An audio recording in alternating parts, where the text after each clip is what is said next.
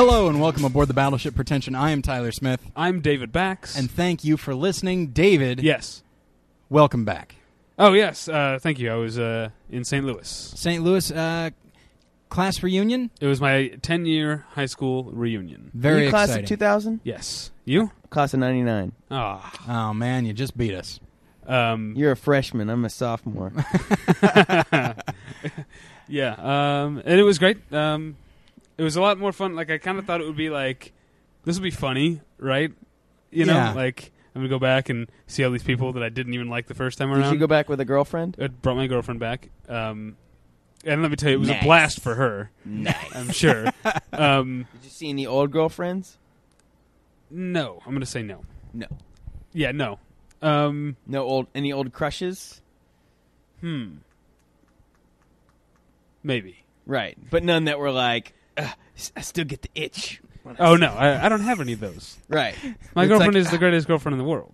Yeah, but there could be people that it's like, oh, I'm totally over that thing from the past. But then you like run into someone, you're like, Right, they walk into the reunion, everything goes into slow motion. not even that. Like it's just Vaseline like on the lens. it's like, Take my breath away. that person. Yeah.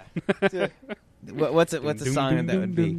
Well, I guess if it were the 90s, then she'd walk in slow motion and be do do do do do do do. Or Beautiful People by Marilyn Manson. But what about... It's a dope show. But then who wants... Lots of pretty one. What were you going to say, Tyler? Are you going to introduce me? Oh, I will... Do I need to? Okay. I was in St. Louis. I thought it would be fun in kind of a like funny way, but then I ended up seeing some of the people that I actually did really like and hadn't seen in 10 years, and it was actual fun. You enjoyed it in a completely unironic way. Yeah, I had the same experience with my high school reunion. You went to yours? Last summer, yeah. Yeah? Yeah. Well, let's our guest for those if you're a new listener, you might not know that voice. If you're an old school listener, everyone knows the voice of Josh Fadem. If you're an old school listener, you're not listening to this episode anyway because you saw his name in the description. Oh, that's What? That's Ouchie! a joke, of course. Got a little ointment for that burn you just gave me? yeah. This has been before we recorded. This is just a cavalcade of Tyler being mean to Josh. It's fun, though. Right, Yeah. Josh? And then me thinking, did I really say something wrong just there? I thought we were having a candid discussion. I thought I was just getting primed to be open and honest for the podcast. Which is what I want. I don't know why. I take 1 week off. Suddenly, Tyler and I are at loggerheads about how the show should be conducted. Not to mention, you and I, oh man, we were at odds about an episode series that we were going to do sometime in the future. We were very, very opposed, but now we're on the same page. We'll talk about that later. Yes. Josh Fadem, welcome back to the show. Thank you for having me back. You were last on for the summer movie preview, I think. So That was a few months ago, I back guess. in June, I think we did that. Okay. How'd that work out for you, the summer movies? I don't think any of it worked out. No, you know what? You and I talked. I want to hear about your. I actually do want to hear about your high school reunion in a second. Oh, okay. But during the during the summer movie preview, we talked about Scott Pilgrim. I think we were both looking forward to it. I think I was whatever about it. I ended up loving it. How did you feel about it? I ended up enjoying it. Yeah. And I did not. I wouldn't say I was like. I wouldn't say I was like, this is a second coming movie. It sets the whole cinema on fire. It feels like to me, maybe I'm too much of like an old school like movie guy and have trouble embracing the direction that things are going in. But the whole movie, it just like, rather than feeling like a really great piece of filmmaking, felt like a great piece of editing on Final Cut or something like that. Like someone had all the nice tricks, you know. And well, you got to step into the 21st century here, Josh. I'm having a hard time with it. I guess I'm trying to give it a razor criticism. blade splice ain't gonna work anymore, man. I'm giving it a criticism, but then I'm criticizing myself for the criticism. Okay. So for those Scott Pilgrim lovers out there, I accept that. Well, okay, no, but here's my other criticism: is that there were parts that felt like it was just like, okay, so he's got some more fights to go that he's going to win, and how are we going to keep this interesting? It felt more like watching someone actually play a video game at certain points than it did watching a movie. But I did think that Jason Schwartzman gave one of his best performances in a long time. I've never been a huge fan of him. I haven't either, not since Rushmore, but I thought he was really good in this. Did you not care for him in Scott Pilgrim, David? Yeah, I think he did what was called for. Okay. That's what I'd Maybe say. he was well cast. Chris Evans, on the other hand, was a delight. Standout of the film for me was Kieran Culkin, actually. Oh, yeah, me too. I like him a lot. But here's the thing about the fights. I've heard that complaint before, but I guess it depends on what you like about movies. Because to me, I'm not sure who I'm paraphrasing here, but there's a reason motion pictures are called motion pictures. And to me, that sort of kineticism is what movies are good at. So I can see it maybe divorcing you from the story a little bit, but I feel like the story is still injected into the fights. But the fights on their own, apart from the story, I thought were really artful and innovative and well done. But is a good fight scene not something you look for in a movie? Well, maybe, obviously Kramer versus Kramer. Let me tell you, like, my theory of a good fight scene is one that you are invested in. One where you're like, oh man, like it's really important to me that my favorite guy beats this bad guy because the stakes are this. Mm-hmm. Like he's fighting for a reason. And in this movie, it's like, well, he's fighting for the same reason every time, and it's just like watching the same thing over and over again, but just with like a different. So you couldn't. I feel like we had this exact same conversation. I want to say with Pat Healy, where I brought up Master of the Flying Guillotine, and just as an example of those types of movies, which are full of cool fights with like cool ideas. Like there's the one they're fighting in the room, the like one room shack that has a tin floor, and then someone lights a fire underneath, so the floor gets hot. So they're fighting barefoot on a hot floor. That's a clever idea and fun to see it play out. But you're saying you'd have to. That kind of stuff is not important to you. You're more about the characters, their motivation. I don't know. I wish I could think of a movie that I haven't seen Master of the Flying Guillotine, but I wish I could think of an example of like. I don't know. Scott Pilgrim's not super fresh in my memory either anymore, which maybe that says something about how I felt about it too. Right. But I guess I could say I watched it and I enjoyed it, and I was like, oh, that's neat. That's funny. That's cute. That's fun. But I'm not like, oh, it's the best movie of the year. It is right now my favorite movie of the year. Really? Yeah. It is my fourth favorite movie of the year. Uh-huh. I think it's. I think at its heart, once you, even if you strip away all the gimmickry, although I don't think the gimmickry is superfluous to the story, it is just a really great coming of age story.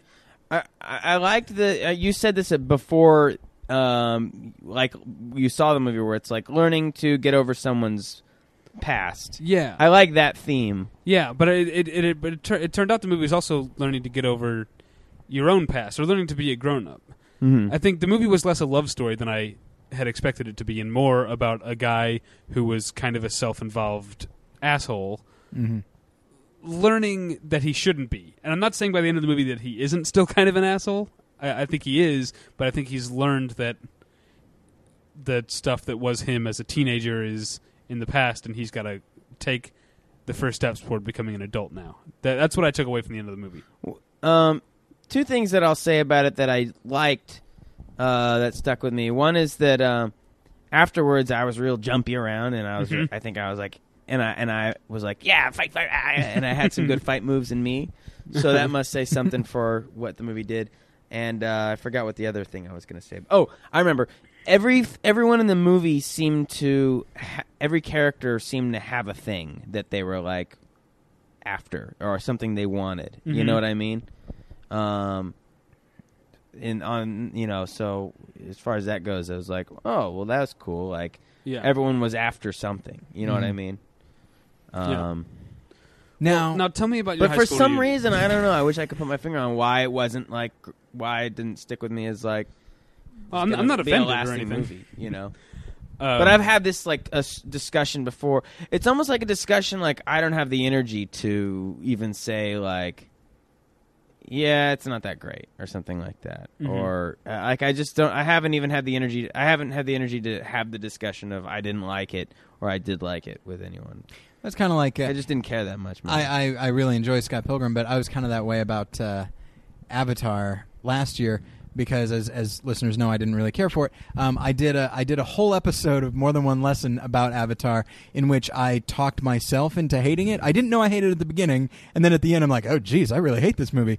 And then once I recorded that, I just kept saying, like, just go and listen to my episode. I don't have the energy for this. Yeah, I hated Avatar and don't have the energy to tell people why. And no one cares anyway. Yeah, that I didn't like it. It is very difficult to. Why would anyone give a shit about that? This like one of the most successful movies of all time, but that one guy didn't like it, and why? Now this is Josh Fadem of 30 Rock. Let's go back to a time before Avatar was released in theaters. Josh, you're home in Tulsa, Oklahoma for your 10-year high school reunion. How was it? Excuse me. Shit, I don't remember. Because I don't know that there's... I guess I want to know... At that point, your 30 Rock would not have aired, right? No. I hadn't shot it yet. You hadn't even shot it yet. But you'd been on Reno 911 at that point. It's Always Sunny in Philadelphia. I don't think anyone knew That's what I was wondering. Did anyone say, hey, I saw you on Maybe TV? like one or two people. Maybe like a friend of mine or something like that. Okay. Yeah. But I don't think... Or maybe people said, what have you been up to? You know? And, I'm okay. But I don't like... I didn't like list off my credits or anything like that. Right. But I said I was a comedian and did they say like, well, you were the class clown? Makes sense. Sometimes, some people.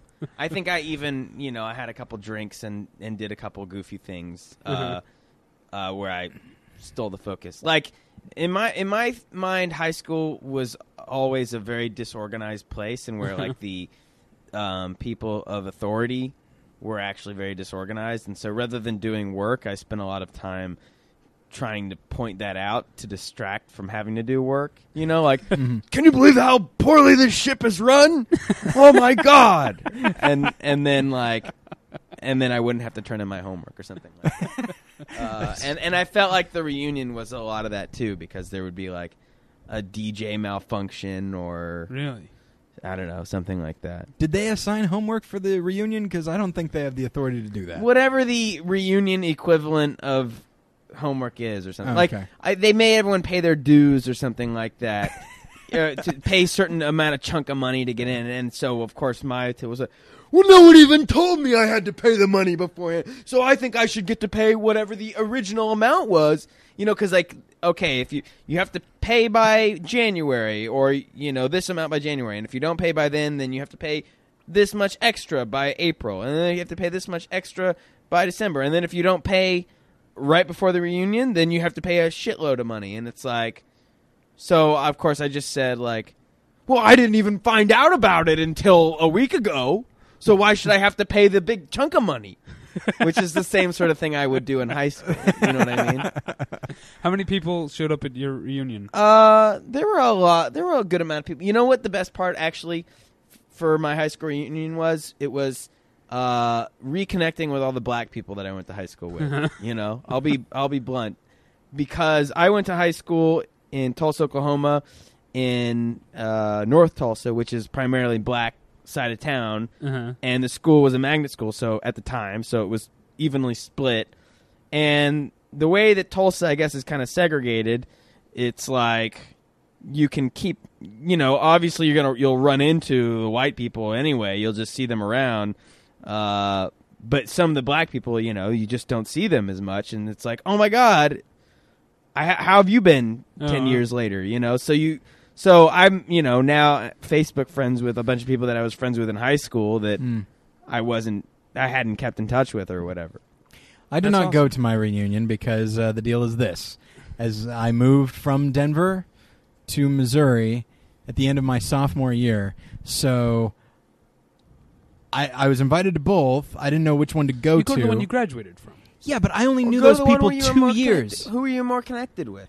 Well, I spent 6 years with the people. So why didn't you go to that one? Because I didn't go the last 2 years with them. Who cares? It's not so a 10-year, I didn't go to either it's one. It's a 12-year to me, actually, you haven't been there for 12 also, years. Another thing about the high school reunion that I noticed is that a lot of the people that I was most excited to reconnect with were people who I knew from middle school, and it was more like, can you believe you and I were in a 6th grade class together? Because my middle school and my high school kind of fed into each other. George Washington Carver Middle School and Booker T. Washington High School, and So it was kind of like some of the high school people was like, oh, yeah, I kind of remember you. And then some of the middle school people was like, oh, my God, can you believe we're 28, 29? And we knew each other when we were 12 or something like that. So it's all math. Mm-hmm. Okay. It's all math and that conversation. So that's a great conversation to have over and over. So did you guys say a lot of stuff like, can you believe YouTube hadn't even been invented when we were in high school?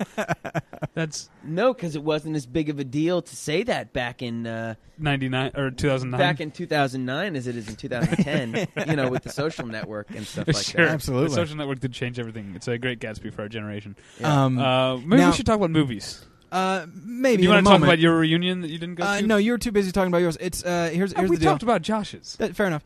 You asked me about it. Who knows if people are bored by hearing it. I'm sorry. Got into Tyler in this week that I was gone. He's so combative. You know what? Okay. You do know I was explaining to you. My week started off with a big. Mm-hmm. You got into a thing. I got into a thing with this person. I'm not going to talk about it. I will not be talking about it here. Where will you be talking about it? Corner of the 11th, and I've been talking to my wife about it. It wasn't her, but anyway, I caught an earful. Well, if you can't talk to your wife about these things, what the hell is the marriage for? Exactly. Right. Yeah, we have a healthy marriage. Healthy marriage. But before we get in, this is our Halloween episode, by the way, everybody. As you could tell by the music, right? How far into it are we? 17 minutes. Well, by 20 minutes, like any good movie, the really better start kicking in and making people know what it's all about. It's not going to. Here's the deal. Because I made a joke before we started recording that you wanted to return to, and it really piqued my curiosity. Oh. I had made a joke about, because we were doing the sound check, and I said, now, Josh, don't be too quiet. The joke, of course, here being Josh is, with the maybe exception of Bill Dwyer or Paul Goebel, the loudest guest we've ever had. And Jason Nash should get a... Nash is up there. Yeah. Fair enough. I will say, interesting, before I respond to that, in high school, at the end of when the superlatives, I was voted the This class is high clown. school. This is before Facebook. This is high school. Before MySpace. 1999. Sure. What about Friendster? I don't know when Friendster was. Friendster was 2003. Oh, okay. 2002, 2003. I was voted loudest and class clown. And I kind of took offense by that because I wasn't that loud. It was only I knew how to be loud when I wanted to be loud. Oh, okay. So I was actually pretty quiet in high school, but Okay. when it's like, when I needed to be loud, it's like, oh, can you believe the disorganization from these officials? People! Oh, well, I'm going to point out some real hypocrisy. If this were a government, you know that the people could overthrow it. We'd have their backs against the fucking wall. Yeah. Are we just going to sit down and take this? The whole system's out of order. Yeah. But so I thought I was pretty quiet in high school, except for when I needed to be loud. Okay. So is that the story you're going to tell? tell? Well, no. The response Okay. you said, you made a joke that I, I'm sure you're not going to be very quiet, sort of thing. I delivered it better than that, but that's fine. Yeah, I can't remember what it was. I'm just trying to keep the program you moving. You didn't do the voice, Josh, where you said, don't try to be too loud or whatever. Don't try to be too loud. That is exactly how. But I I delivered it. Fair recently enough. did Paul Goebel's podcast. Oh yes. And I found myself having little to nothing to say. Interesting. I was just like sitting there like, I haven't seen that TV show. Yeah. I haven't seen that TV show. Well, I don't want to talk shit about that person. I haven't seen that TV show. And although I have no problem talking shit about Paul Goebel, because if he listens and then he says, I can't believe you talk shit about me, it's like, oh, I didn't talk shit about you. I'm not even... I'm not even talking shit about it. You don't have I'm to just worry saying I about- didn't have anything to say during his podcast. Maybe I was also tired, but I remember sitting there thinking like, I don't have a joke for that. And they kind of like he has this team of cronies who are like, here's my joke ready. My joke's ready. That's what does Paul's voice sound like? I'm Paul Goebel. I'm Paul Goebel. Let me see if I can get Paul's laugh. Just like this giant thing. Yeah, you're right. That was a good one. Just the Although, well, they don't eat on the show very much anymore. But I remember. I guess what I was gonna say is, well, I remember when we were on together, Paul was just smacking away, and I was like, "Ew, stop smacking!" But what I was gonna say is, I think I just feel at home with you guys. Oh, okay. I was gonna give a compliment. Oh, I okay. feel at home with you guys. At Paul's, I was sort of like, I was also like, I couldn't find his place. I was tired. Actually, I remember like my phone was just telling me all the wrong directions to go to find his place. It took me like an hour, 45 minutes to get there, and I was like, couldn't find it, and then you're shoved in this corner. It's like, all right, here we go. Oh, by the way, we have a special joke that we make every week about something that you don't want to understand, and here's Jim, and he's going to do that joke, and then okay, what do you think about that joke? It was good, or whatever. Well, don't worry, Paul never ever. I believe he listened to the 3 episodes that he was on. He won't hear this. You'll be fine. Well, Paul, eat a dump. And Paul, fair enough. And Paul does actually. have a I'll tell you. I mean, I did make one joke on his podcast about Twitter, and then he went and he stole the joke. Like we were talking about shit my dad says. Yes. And then he was like, and I made a joke. I said something like, "Shit my dog takes," or something like that. And he was like, "Oh, ha, ha, ha, I'm going to start that account. I'm going to start that account." And then he started that He account. started that account, and it was like, there's no crediting of me for making that joke on the account. An account based off a joke that Josh Fadem made. That would have been nice. But anyway, that was. We should just abandon the topic and just. No, let's get into some movies and just discuss past guests of ours that Josh has a bone to pick with. Oh, absolutely. I'm out of bones. Okay. I have no more bones to pick with anyone. Really, Stephen Tobolowsky? Who the fuck is he? I'll pull up the list. I bet there's at least 8 more. Right, this guy's going down. This guy can eat shit. This guy can go fuck off. Whose idea was that to have this guy? This girl's a real asshole. Okay, Pilar, we're looking at you. And then me, I'm always saying I hate these guys because I hate myself. Oh, he was doing a Tyler impression again. What? No. You were doing Tyler impression. No, Yeah. that was the joke I was making. That was the button to that Yes. whole scene that I But did then where I the was like, funny voice was the same as. oh, that sounded like Tyler. That was my Tyler funny voice. It sounded like your funny Tyler voice. Well, from see, earlier. now he's making a sullen face, and because you just pinned on me that I was making fun of him, but I wasn't actually making fun of him. This now- is very off-putting. All right, let's get into it, shall we? All right. It's Halloween. Halloween is right around the corner. Indeed. And we always try to do our Halloween episode a little bit early so that any movie we talk about, somebody has the opportunity to rent and watch on Yeah. Halloween. Uh-huh. Now, what have we done? We've done vampires versus werewolves. Right. I almost said vampires versus Wolverines, which would have been cool. You mean like the ones from Red Dawn? I think the ones from Red Dawn, Yeah. Logan, Yeah. and actual Wolverines. Oh, my gosh. Fighting all Vampires, different vampires. they got a fight on their hands. From Lestat to Angel to Spike to Orlok. Nosferatu. Orlok is Nosferatu. Edward. Right? Yeah. First off, okay, What hang else? on. His name, right? Count Orlok is from Nosferatu. He doesn't go by Nosferatu. Nosferatu just means like the shark in right? Jaws. You know, Jaws. We gotta get Jaws. Oh man, Vampires versus Jaws is that'd be the best. It would be Bruce the Shark and then the Bond villain. Exactly. Oh my gosh. Okay, now then. So yeah, that was the first one, and then it was. That's 2008. What was 2008? Oh, It was something- recapping your Our Halloween episode. It was like supernatural horror Okay. versus natural horror or Okay, something like I that. think so. And What then was last year? and then we had Pat Francis on and just talked about whatever. Yeah, that was fun last year. It was a lot of fun. You got anything to say about Pat Francis? I don't know who he is. All right, Pat then. Francis? He's a good guy. It sounds good. He's a good guy. I think Name Pat's nice. Name Francis is both I want to nice. say both that gentle names. after Josh Fadem, Pat Francis has been a guest on the show most often, not counting Jason Eakin. Hang on a minute. Yeah, let's all wait. Goebel's been on 3 times. Pat's been on 3 times. Okay, you've been on by far more than anybody. Whew. Man, oh man. Oh yeah, yeah.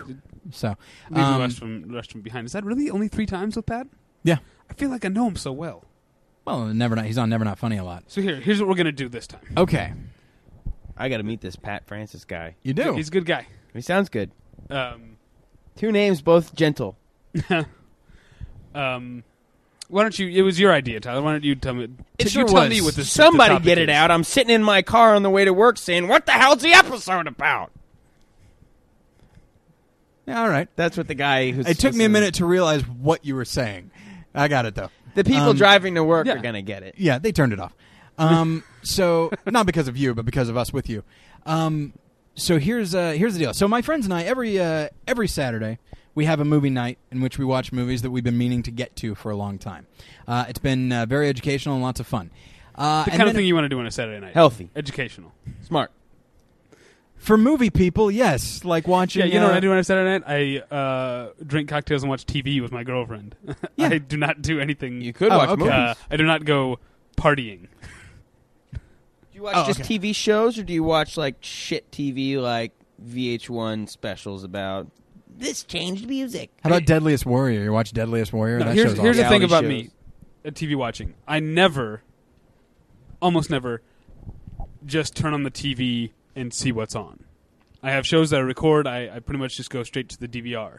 Occasionally, if it's the middle of the night and I am not tired, I will just turn it on and watch SportsCenter. Mm-hmm. Because that's generally that can keep me entertained until I get tired. Uh-huh. But that's the only time I ever turn on the TV without a specific show that I'm going to watch. Okay. So no, I don't channel surf. I've never accidentally caught the Rock of Love bus. That's a that reference is less than 2 years old, right? Oh, okay. I don't know. So here's the deal. Yeah, so that's what my Saturdays look like, and it's a lot of fun. All right, enjoy it. And I will note that the reason that I don't usually wind up hanging out with Jen on Saturdays is because she is a wedding photographer and is often shooting weddings on Saturdays. So here's the deal. So we decided that for October we were going to do, some scary movies, but we decided Specify it. Thank you very much, Josh. I'm going to. It. That sounded meaner than I meant for it to. No. But That you were thinking you were going to specify. I decided I'm going to do. Let's do something else. Let's do a different kind of horror movie, not just like jump out and scare you kind There's of things. so many kinds. And so this one, I like how on board you're getting here. Yeah. This is really great. What are the other kind of movies that you're not doing? Jump out and scare you. We'll do that some other time. Yeah. There's always going to be time for jump out and scare you. Yeah. Or What do we want this time? Or reach out and grab you. Abracadabra. Well, reach out and grab you. That's more going to touch you, I think. Okay. Than reach out and grab you. Something like, I think Hook's going to reach out and grab you. Okay. Not because I was it's a thinking hook of in the it. Steve Miller Band. Are you referring to Dustin Hoffman? Yeah. Okay. Something He's something got that really, that hook. He could grab. Yeah. No question about it. But that Things they could song, grab. when People the with a girl's hook. singing, "I'm all alone" or however it is. When you're, how's it go? Anyone remember the song from I have Hook? no idea. No, When you are. you're alone, something like that. There's a girl singing about how she's all alone. I'm alone. And that's the Josh, song you in are a Hook. class of '99. There are references you know that I don't. Yeah, you know. there's a generational difference So- here. Okay, Sorry, freshman. but yeah, Hook Go would catch grab you up. because he's got the hook. No question about Tremors could grab you. They're graboids. it. Graboids. What else would grab you? Zombies. Oh yeah, absolutely. Aliens. Yeah, I guess. Grabbers. He reaches right out and grabs Tom Skerritt. Yeah, you're Reaches right out and grabs him. Has there been a monster movie called Grabbers? There's You're thinking of there's Scanners. breeders, there's scanners, there's transers, there's creepers, which is actually phenomena. There's not grabbers. No. Grabbers is ripe for the taking, horror lovers. You should make a horror movie. I'm gonna make grabbers. All right then. I think we've got it Okay, worked so out. take us back into your thought Oh process. my gosh! Yes, let's do that. So you Oddly didn't enough, want when any I of think the- I hear Josh's voice interrupt too. So I'm just trying to usher you along. it's fine. I don't know why I'm being so negative to you today.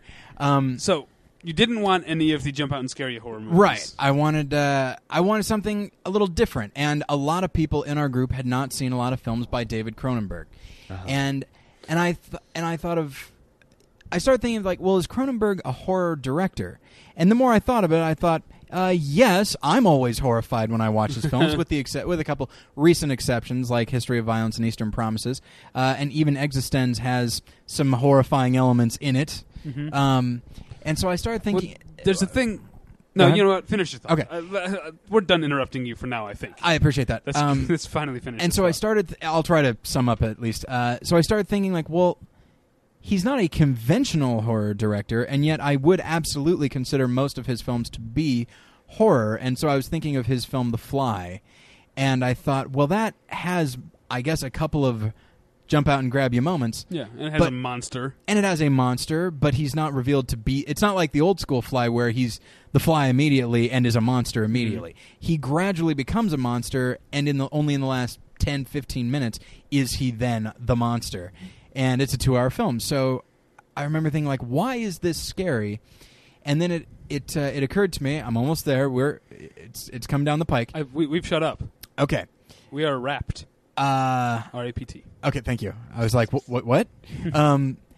The film created in me, and as well several of his other films, created in me a sense of dread. Mm-hmm. It was not a startling kind of frightening. It was a deeper, intellectual, I would say psychological kind of frightening. See where you're going with this. Okay. So this is the topic. Let's get into it, shall we? Indeed. I have to voice a semantical disagreement with you. Because you did tell me beforehand we're going to talk about some psychological horror films. Yeah. And there's a term that's been coined for David Cronenberg's movies, and that's called the body horror. Okay, yeah. And that was, I think, in the 80s or whatever, you know. Yeah. But I think, you know, like, rather than psychological, like stuff like The Fly is more like this is happening and you can't stop it, and the dread is accurate, but it's sort of like, you know, coming from inside. Right. We're not going to talk about The Fly for an hour. This is just our way in. But yes, I was going to talk about. I was going to say that people might be confused that you use David Cronenberg as a springboard because Videodrome might actually be a better example because he is James Woods' character is changing throughout the movie, but then you start to not know, well, how much is he actually seeing, and how much are we seeing through his eyes, and how much are we seeing like from someone else's eyes? Absolutely. And so that's more like we don't know that, and a movie like Spider, movies like Naked Lunch, which is not actually a horror movie but is still horrifying, as is Dead Ringers and several of his other films. And oddly enough, when I think of The Fly, there's no question, of course, it is that body horror kind of thing. It is the very definition of it, in fact. But I guess when I think in terms of... I'm not going to say that it is a psychological horror movie, but for me it is, because it stays with me. The psychology part is a function of me, not the film, because it I don't know, it scares me emotionally and intellectually. Of course, there's a lot of gross out body stuff going on, but I am able to intellectualize it into... I mean, honestly, I guess we'll start with The Fly, and I'll talk about why I have a reaction to it. Anybody... It's not even this... It's not a very thinly... it's a fairly thinly veiled metaphor for, of course, degenerative disease, cancer being chief among them. And there is the realization... And that's the thing is... It's scary that this guy's turning into a monster, but it's even more emotionally frightening, and for me, emotionally and then psychologically and intellectually frightening, that this guy is just not who he used to be and never can be and will only ever get worse. And the realization, you know, I mean, I had a grandparent who died from Alzheimer's, and it was amazing to see... Sad is what I should have said. Amazing to see him. He was a very strong guy, and watching him slowly devolve into something that was very helpless and all of that. And so being able to recognize that this is something that's going to happen to all of us. It may not happen this way. It may not even happen through a disease. But it's going to happen. And to me, that's body horror, but it created in me a very psychological kind of response. Let's just get straight. Your definition... Or at least the tack you're taking here is that it's not necessarily something that's happening psychologically to the character, but it's a psychological effect on you. Because I came into this thinking about it the other way. I mean, it's still going to have a psychological effect on you, but I was thinking about Josh, when we were talking about this earlier this afternoon, mentioned Roman Polanski, and I immediately thought of Repulsion. Right. Or The Tenant or Rosemary's Baby. Absolutely. Which are all about... is what's happening what I think is happening. Yeah. And I think that I would, if we're talking about the name for it, I think that's more accurately describes something psychological. Absolutely, yes. But Videodrome has more aspects of that because you don't know, if like the stuff that's going on, like when by the end of the movie, it's just, well, we just let it all go because we don't know what's real or not. Has he really got the gun hidden in his stomach, or has he not got it hidden in his stomach? Is that just in his mind? Is it, all the I can't remember. But I recently watched Gods and Monsters for the first time. Oh, okay, yeah. And that's not a horror film, by any traditional sense, but there's elements of psychological horror, even just filmmaking tactics where, maybe someone, they think they're seeing something and then it cuts to what it actually is like, are you okay? Yeah. Or something like that. And, all the stuff with Ian McKellen's character, I think it felt like there were certain parts of it that I really liked that felt like a Polanski movie or whatever. Yeah. But that was when it was talking about, I think he's probably got Alzheimer's or something like that. They don't spell it out, whatever he's suffering from, but he talks about how his brain is going, and he doesn't have all the strength in his brain. Right. On a side note, there were things about that movie that I thought were absolutely atrocious. There's an actor named Jack Plotnick, who I don't know how well you remember that movie, but he's this boy at the beginning who wants to interview him, and Jack Plotnick's a comedy actor. But this guy is so fucking bad. How can you not be with that name? He's the movie is got a really nice base in reality tone, but this guy's oh my god, I'm such a fan of you, Frankenstein, right? Did you make a Frankenstein? Ooh. And Ian McKellen, is oh, perhaps you'd like to sit by the pool and have a discussion. But anyway, I just had to get that out there, that I was really infuriated by Jack Plotnick's performance. I have nothing but good memories of Gods and Monsters, but I haven't seen it in years. Maybe but that's probably, it didn't stick with you for some reason. And Brendan Fraser's also, he's not so great. See, I like him. I think he does okay. I think he's pretty dull at some parts of the movie. I think he's always name right now top 3 Brendan Fraser movies: Gods and Monsters, The Quiet American, Looney Tunes Back in Action. I like Quiet American. I like Looney Tunes Back in Action. It's sometimes Brendan Fraser's really good, but in this one I thought he was just sort of I go Blast from the Past over Looney Tunes. How about Encino Man? How about his small performance in Kids in the Hall Brain Candy? He's pretty funny in that. Yeah, he's pretty funny in that. Wait, who is he in that? He's it's Sugar. He's in the Placebo group. I know what it is. It's Sugar. My face tells me it's Sugar. And so I wanted to, I wanted to kind of examine some of these films because, oddly enough, these. The way I put out the topic to David, I wasn't using the term psychological at all. I had used the term dread, but that's a very vague term, and so we wanted to put kind of give it an easier title. But to me, the common denominator in all of these is a growing dread that the characters have and that you have as a result. And frankly, it's something that, for me, when I see it, I carry it home with me. And I don't. It makes me. It's a general unease, and just there are a lot of jump out and grab you movies. Reach out and grab. Reach out and grab you. No. Grabbers coming summer jump out and 2013. scare you. Reach out and grab. Okay, fair enough. Jump out, reach out, grab you, and scare you. Abracadabra. That was almost AT&T's slogan, but then they changed it to touch someone. Reach out and grab someone. Yeah. But the. I'm sorry. Or is it Bell? Southwestern Bell. Southwestern Bell? Anyway. Does that exist anymore? Maybe it did when Reach Out and Touch Someone was. All right.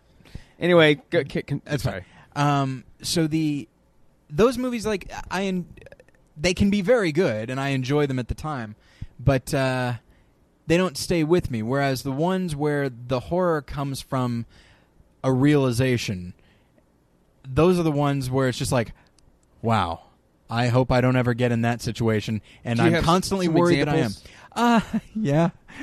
They're silly for me. Throw them out. Because I know that zombies don't exist. But, to me, a movie the metaphors exist. Well, there's that, yes, absolutely. But like A Night of the Living Dead, and to an even... to a lesser extent, it's not a horror movie. It's more of an action movie. I Am Legend.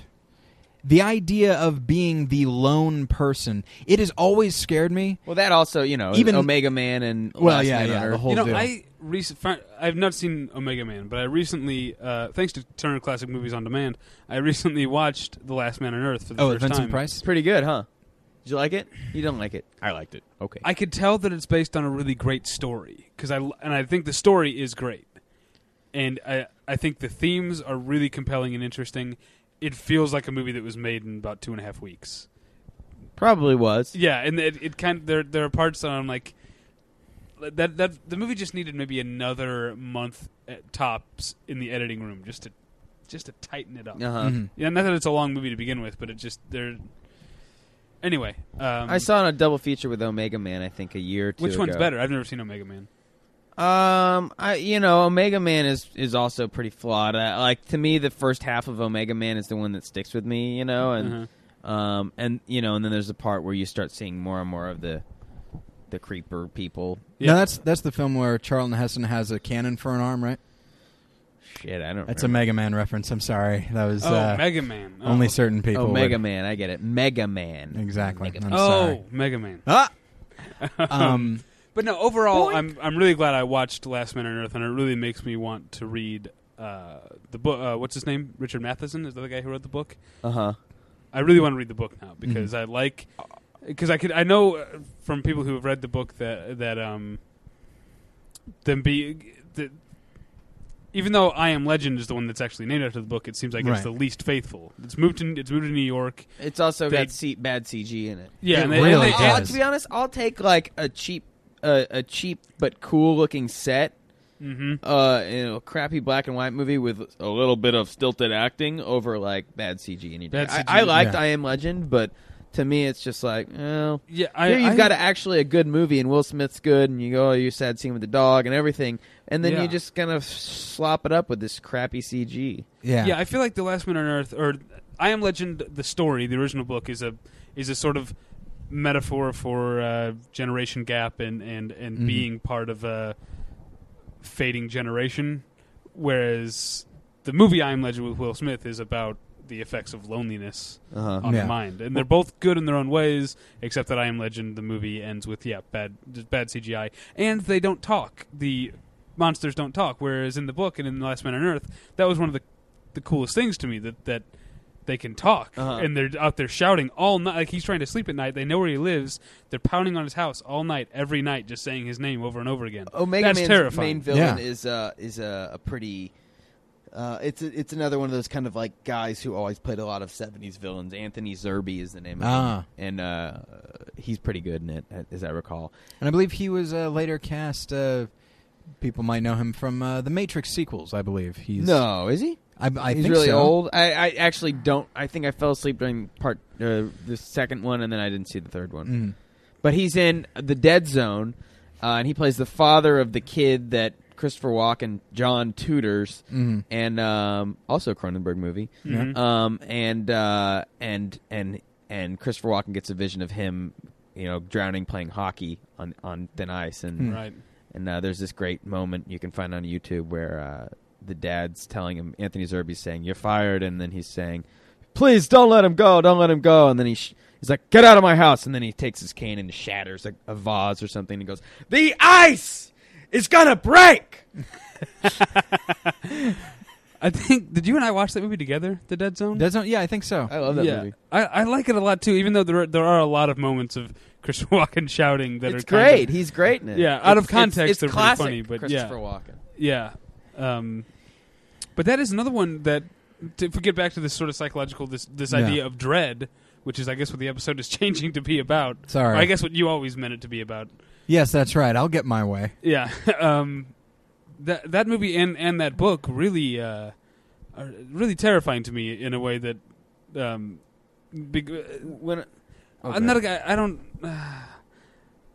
spend a lot of time fearing my own death because what's the point? But when I'm forced to think about it, which is what both the movie and the book do, that's the kind of dread that you're talking about. It's an inevitable thing that I can't change. Or maybe it's more of like, having to find something to do while you're waiting for it. That to me is the inevitability, which I think is something that is inherently associated with dread. The idea that you can't change it, and so like, I mean, I brought up zombie movies and I Am Legend, and the idea of being the only one of something. But even in even like action movies, and I remember The Island of Dr. Moreau, the Frankenheimer one, with the crazy one with Marlon Brando and Val Kilmer, where David Thewlis is the hero. That should tell you something.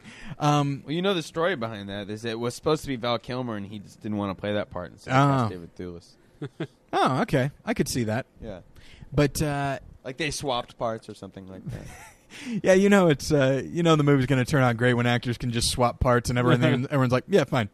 But there's a part where I like the idea that all the actors got around and drew character names out of a hat. Yeah, and Val Kilmer was like, "I don't like mine. Does anyone want to change?" Exactly. Does anyone want to change? Yes, I'll change. I don't want to wear a lot of makeup though. I want a person character. I don't want more days to shoot. But I do want a scene or two with Brando. And I want to do an impression of Brando. Is that all right? Man, that movie's insane. But there's a part in the film where a character is being chased by every character on the island. And to me, there is an inevitability there where you can only run for so long. They will get you. Mm-hmm. And as I've said before, that's what scares me about zombie movies, is especially when they're slow moving, as you know, is there's an inevitability. They don't have to move fast because they'll get you anyway. And the fact that they are not running is like, that is almost more unnerving to me. And I guess this is a good way to move into Polanski because I remember back when because Josh and I prepared for a different episode. Yeah, sorry. and once we get here, I'll take a back seat and you guys can talk for a while. It's fine. And the thing is, like, now that you say you actually did make it somewhat clear to me days ago what you wanted the topic to be. And I've had a really rough work week, and it had just completely I said it to you mind. right after you'd had a full day of plane travel, so yeah, okay. I forgive you for that. That's fine. But yeah. So I remember back in film school when I think we were in school when The Pianist came out. Correct? Mm-hmm. That was 2002. Yeah, we were in school, and I remember some friends and I were talking about Polanski, and was it that long ago? 2002. Yeah. And I happened to mention, you guys, when we were in high school, The Pianist hadn't even come out yet. I remember I was excited about reading about the Ninth Gate on my limited internet access. I waited for several minutes to be able to read about the Ninth Gate. Being really into Death and the Maiden and thinking, God, that's the last movie he made? When's he going to make another movie? Yeah. I think he didn't make one between Death and the Maiden and Ninth Gate, did he? I don't think so. I think there was a lull there. He had a little break. But I remember I described the Polanski theme kind of haphazardly and maybe not even completely believing in it. And the more I thought of it, which is one person against, well, not one person against the world against one person. Mm-hmm. And I remember just kind of throwing that out there. And then the more I thought about it, I was like, damn it. It's all there. Like Rosemary's Baby, The Tenant, The Pianist, Oliver Twist, Ninth Gate. I don't know about Pirates. It's been a while since I've seen it. Yeah, even well, Chinatown. That's what he talks about in the Ghost Rider. I've read his biography and, plenty of stuff on him. And that's what he talks about is that, growing up in Warsaw ghettos, his whole life was like being stuck somewhere for a long period of time and not knowing if, this is going to be the end of his life if he gets caught or busted or, and like having his parents taken away from him, so like the most important people are kind of snatched out of his life. And then he's sort of like, well, I guess I can't rely on those people, and then being raised by like different people. Like he was raised by like Catholic people, even though he was a Jew. And then, he just kind of hopped around from different places. And also he cites a movie called Odd Man Out, directed by Carol Reed with James Mason, which is, a fugitive story. I think it's a guy is on the run, like an Irish guy or something like that is on the run, maybe IRA or something. And he's hiding in like this sewer not a sewer, and just like in a park, and I can't remember exactly, but he's stuck there for a long time, and he keeps like he'll see different people, like maybe they come in, or he'll see a kid will come in and see him, and he'll think the kid is like his girlfriend or something, and he's said that he takes something from that movie and puts it in every one of his movies, as well as the Olivier Hamlet, which I've never actually seen. Yeah. It does have a lot of his little touches in it. And I think the movie I mentioned earlier that I want to get back to is Repulsion. I haven't seen. But you've seen Repulsion, Josh. That's all that in one movie. And the Repulsion is essentially a movie about a young woman who's very naive and lives with. Does she live with her sister, or is it just another woman? I forget. I believe she lives with her sister. Yeah, and she's really sexually repressed. Yeah, and and she's naive and. Yeah, and then her sister leaves her for the weekend in the apartment, and I don't think she leaves the apartment the entire movie. I think we see her outside of the apartment at the beginning of the movie, and then the rest of the movie's in the apartment, right? I think people are trying to get in, or she thinks they're trying to get in. Yeah, and this is the psychological aspect we're talking about. Like, we don't know, and she doesn't know if this person who's knocking on the door is just the landlord or someone who has a legitimate question, or someone coming in to rob, rape, and murder her. Also, there's like other things like food. Like there's a carcass of an animal that was supposed to be eating and just sits there and it's rotting, and she just got all this stuff just rotting that she's not tending to. Yeah, it's a crazy movie. Another one that he made at the same time is Cul-de-sac, which is Donald Pleasance and Catherine Deneuve's real life sister, who died really young. Eventually, are like a married couple, and the wife's really hot, and she's screwing the pool boy or something like that. And Donald Pleasance is they're stuck. They get like kind of held hostage by these fugitives, and who have like injured and dying. One of them's dying of a gunshot wound, and one of them's a big brutish guy who's like, "You listen to what I'm gonna say, and your little pretty girl too," and like. It sounds kind of like The Desperate Hours. Yeah. I haven't seen that, but it's like they're like basically stuck there, and trapped, and they can't get out. And I think other people show up, and they have to put on a charade or whatever. And like The Ref. It's great. Yeah, it's a lot like The Ref. That is a whole like genre. It's really funny too. Like. Donald Pleasance is really funny in it. I don't doubt it. I'm a big fan of the Donald music's Pleasance. really cool too. But you should check out Desperate Hours. I don't know if it fits into this conversation who directed at all. That? Is it Michael Cimino? No. It's there was a remake, and he might have directed. How old is Desperate Hours? 50s. 50? Okay. Cul-de-sac's like 1960. Desperate Hours. It's Humphrey Bogart plays, I guess, the head of a gang who is looking for a place to hide out, and they break into this suburban household. The head of the house is Frederick March, and they hold him hostage. Right. And then they remade it in the 80s with Mickey Rourke That's in the Michael Bogart Cimino role. Yeah. And Anthony Hopkins in the Frederick March role. Is role. that bad? Right? William Wyler. William Wyler directed. Yeah.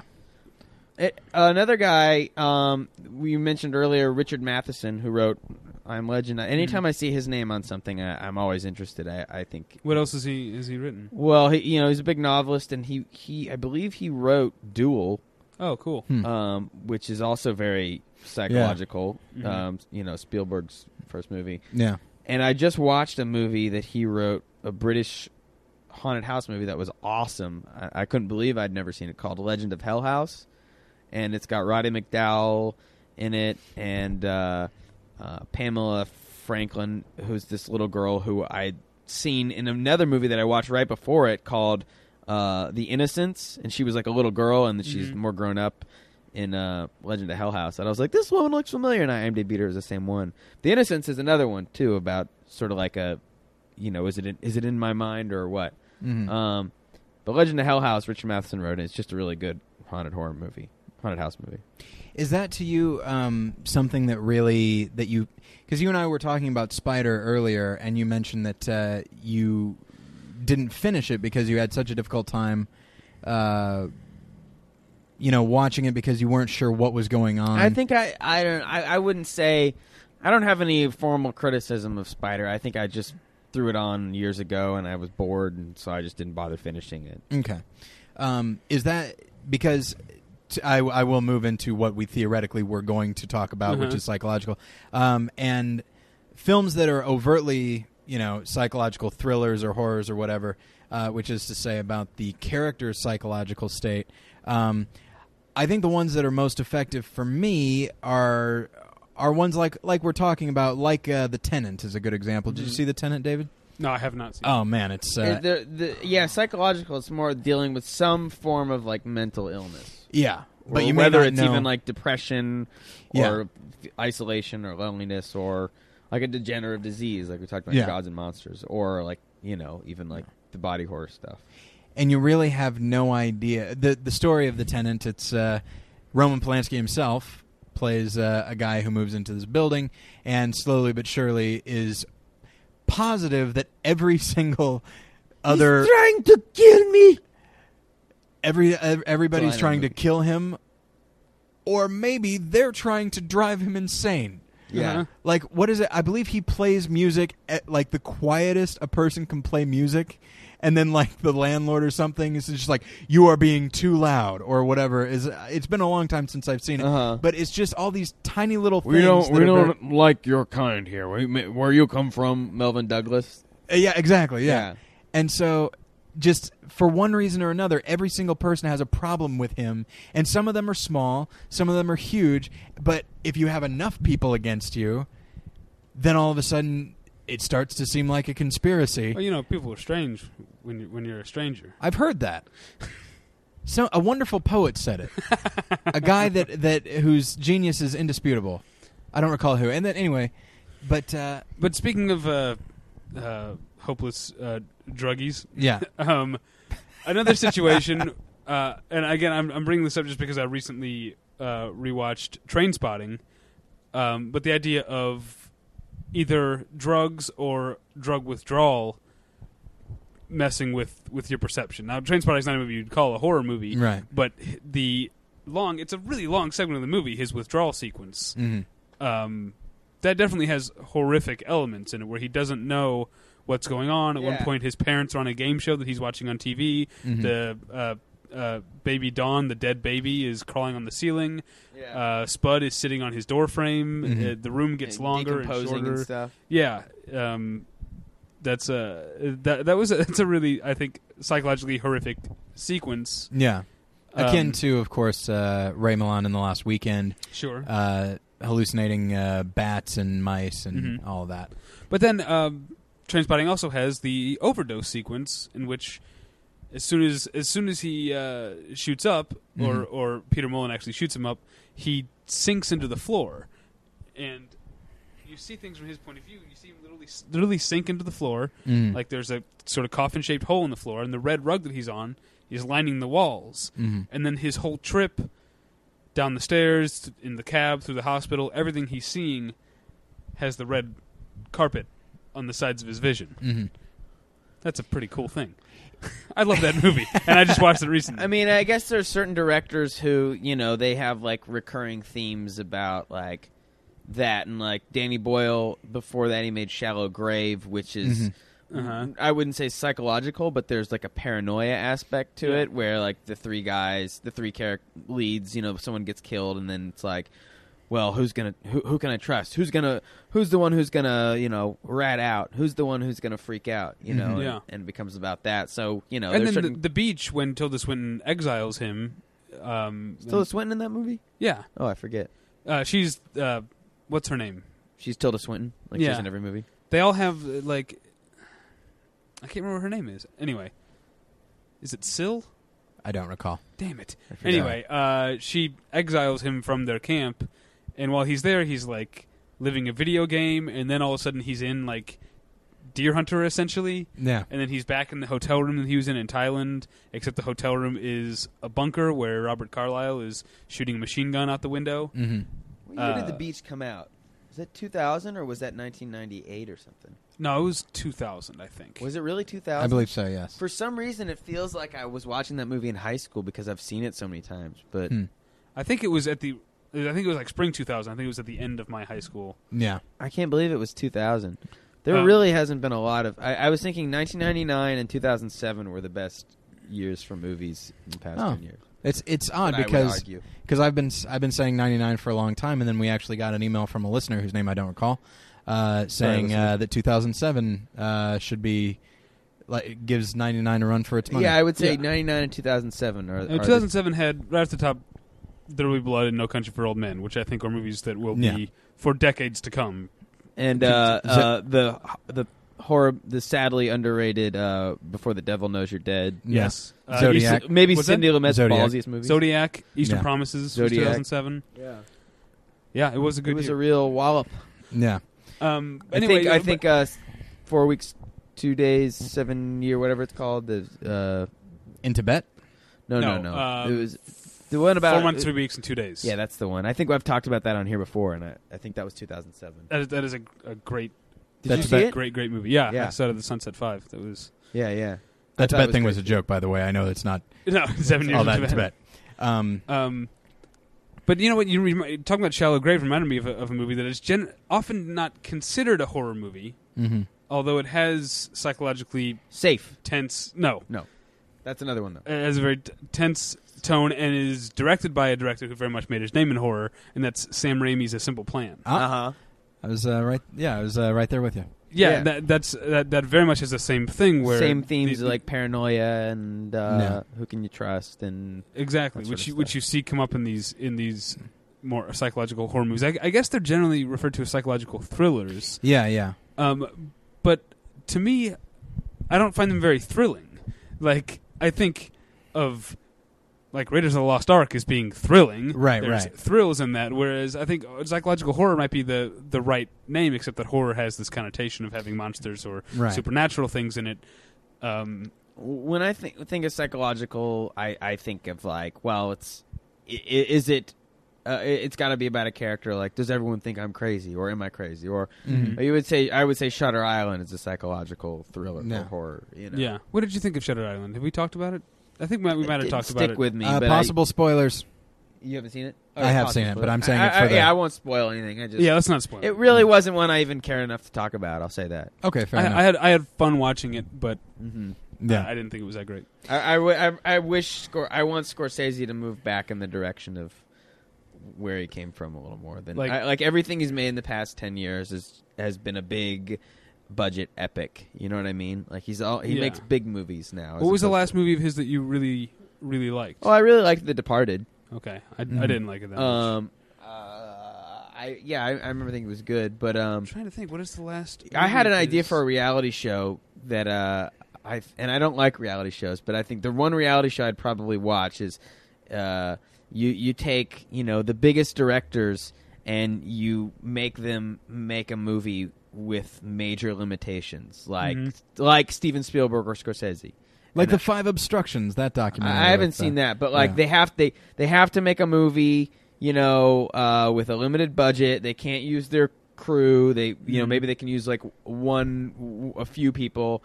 Janusz Kaminski, take the summer off. Yeah, he can't. Spielberg can't use Kaminski. Maybe Scorsese gets Thelma Schoonmaker. That's it. And like if they're really struggling, they get a lifeline or something. Like they can call, like someone can call someone to come and help them out. Like George Lucas makes a movie, he gets to call Francis Coppola and ask him for help or something like that. But like, just to like the reality show aspect would be to see them like struggling and be like, I'm not used to not being able to get what I want, or actually having to talk to an actor, or having to, not to say they don't do that. I'm trying to what's some more things. Maybe they're working with more amateur actors than they are. They don't get Leonardo DiCaprio. Or I guess maybe try to replicate the actual what an independent filmmaker has to do with like you only have this much time in this location, and if you don't get what you need in this location, you're fucked. Yeah, that's what I'm saying. Will they resort to having to steal shots and like just not getting their way and having to resort to like the old school tricks that I used back then, because I'm sure when Scorsese was making Taxi Driver or King of Comedy, he wasn't getting everything that he wanted. Or Mean Streets, definitely. He was having to like steal. He was probably having to steal shots and like someone saying you got this much time in my bar or whatever. Wait, do I own a bar? Because you kind of went back into the Tyler voice again. No. I'm sorry if my making another inflection always sounds like you. But it's odd that you bring up Coppola, because I've become really fascinated at the notion of the psychological horror as something that is suspenseful, induces a certain degree of paranoia, because the conversation is not a horror movie, but there's definitely a lot. One where he doesn't. I would say that it's kind of I would put it in that like a psychological horror movie. Like it's all kind of this lonesome through his eyes. You're seeing everything being really desolate in his apartment, and everything that like maybe a little like there's a little trinket that like he's got that he says on the phone right at the beginning. He's like, "There's nothing in my place of value except my keys." And he kind of touches this trinket where you think like, hell, he kind of likes that, and then at the end you see I guess I'll rip this apart to see if there's a bug in there or something like that. And that to me is I don't know, in a way it's just as it's constructed the same way as The Fly, where it's a slow burn as this guy slowly gets worse and worse, more obsessed with his paranoia and all of that. And then by the end, he really is. Now, of course, he himself is still sympathetic. He's not a monster or anything. But at this point, he's given himself completely over, and he just destroys his entire apartment because he's given himself completely over to his paranoia. And, of course, where the dread comes in is that he's probably right. Like, he's right to be paranoid. Right. Because as we've seen, they called him and said, just stop. Give up. You don't want to make it worse. And there is a lot and he's the best. Yeah. And so this is all he cares about in the world is that he's the best at doing this job. Yeah. And then they've just said, even though you're the best at doing this job and that's all you care about, we're telling you you're better, so just give up. And then he just destroys everything. And actually, now that I think about it, there is actually some interesting traditional horror imagery, like the blood and all of that. And the you're toilet not and stuff like that. Yeah. And you're not even 100% sure, like, if that's real. And it's that film is actually would fit very well into this. I would say so. I think it's one of my favorite movies. You know what I'm also going to say about it? That people, obviously, Gene Hackman, John Cazale, these people are great in that movie. Yeah. I'm going to put it top 5 Robert Duvall performances of all time. Even though he's not in the movie a whole lot, I really walk away from that movie. He really sticks with me. I think it's one of his best. And I know Robert Duvall is Tyler's favorite actor of all time. So I just wanted to know what your thoughts on that are. Do you feel that way about him as just personally? Like you just like him, or you like him as an actor and stuff like that? I like what he does as an actor. I like the choices that he makes. Because the choices that he makes seems to be rooted in a philosophy that he has about acting. Which is just inhabiting the character and not feeling the need to explain the character and his performance. And just being that. Right. The example I have used a million times on this show alone is the difference between John Voight in The Rainmaker and Robert Duvall in A Civil Action. Both of them are the opposing counsel in a civil suit representing a big corporation. John Voight recognizes my character is the bad guy, so I will play him as a bad guy. Whereas now, of course, that's... John Voight used to not be that guy, but he used to not be, and then he became my least favorite actor. Yeah. But... he really does suck now. But then Duvall just plays him as a guy, just a regular guy who's doing his job and happens to be very good at it, and he happens to... Robert Duvall, I didn't see Civil Action, but it's like he doesn't think he's the bad guy. He's got a reason for doing this stuff. And and the way that he can play characters that are that could be over the top, and he even plays them as like loud and blustery, and yet you still completely believe. Like he's played Joseph Stalin and Eichmann, and then in The Apostle, like characters that are big and could have been ridiculous, but even when being ridiculous, he makes it all surprisingly plausible. He seems to get cast and thought of like that now, and for the past 20 years or so. I mean, he's, I think, cast mostly based on Kilgore from Apocalypse Now. That's a big part of what people think of. But if you look at him in the conversation, in The Godfather, in THX 1138, he's mild-mannered. Yeah. He's like the voice of the calm guy. Mm-hmm. Yeah. And then I think maybe his performance in Network might have gotten him that role in Apocalypse Now. Yeah. But there's I just saw this movie called The Outfit, which was really cool a few months ago at the New Beverly. directed by John Flynn, and he starred in it. It was really cool. Check that out. Cool. We've kind of gotten away from the thing a little bit, but I had a I'm not too worried about psychological thing that my brain went to it, and I was like, I forgot it. But THX, I also saw that recently. I've never seen it. Oh man, I'd seen it many times, but I saw it on the big screen at Arrow, and and it was the George Lucas tinkered with version, and I'll be honest, it didn't bother me at all. Like normally I'm like, and I thought it was better. I thought it was great. It was really.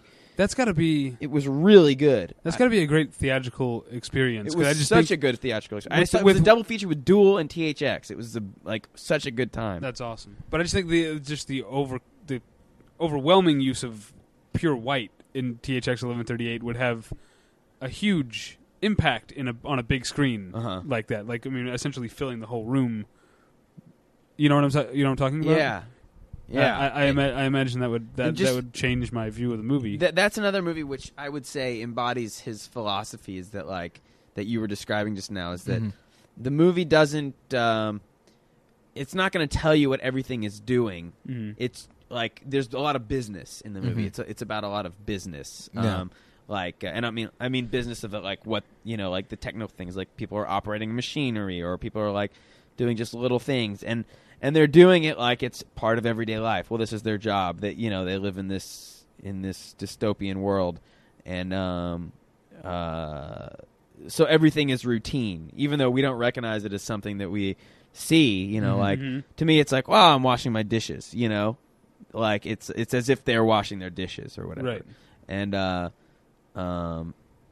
but they're doing these things which are, you know what I'm saying, right? Yes. Yeah. Bizarre. Yeah. Yeah. And actually, better sci-fi-y. I don't have an adjective. And actually, THX 1138, which I haven't seen, as I mentioned, reminds me. I think you'd really like it. I think you should check it out. It's I great think I Robert would Duvall too. performance too. I feel like there's actually a lot of sci-fi movies that would fit into the idea of the psychological thriller, and of course, Cronenberg crosses that line quite a bit. Oh yeah, definitely. No, this is a movie that's very far from horror, but it has some creepy elements to it, and that's Solaris. I guess both versions. Yeah. I haven't seen either of them. I'm not a big fan of Soderbergh's version, but I am a big fan of Tchaikovsky's. I've only seen the Soderbergh version, so I think that's probably why I like it so much. But that's, It just seems like a Cliff Notes, I guess. Right. And that's if all you've read is the Cliff Notes. But the idea of, this guy being, in space, literally light years away from his home, and then seeing his dead wife in the flesh, not just like a ghostly apparition or whatever, actually confronting his dead wife. I was so happy you just said apparition.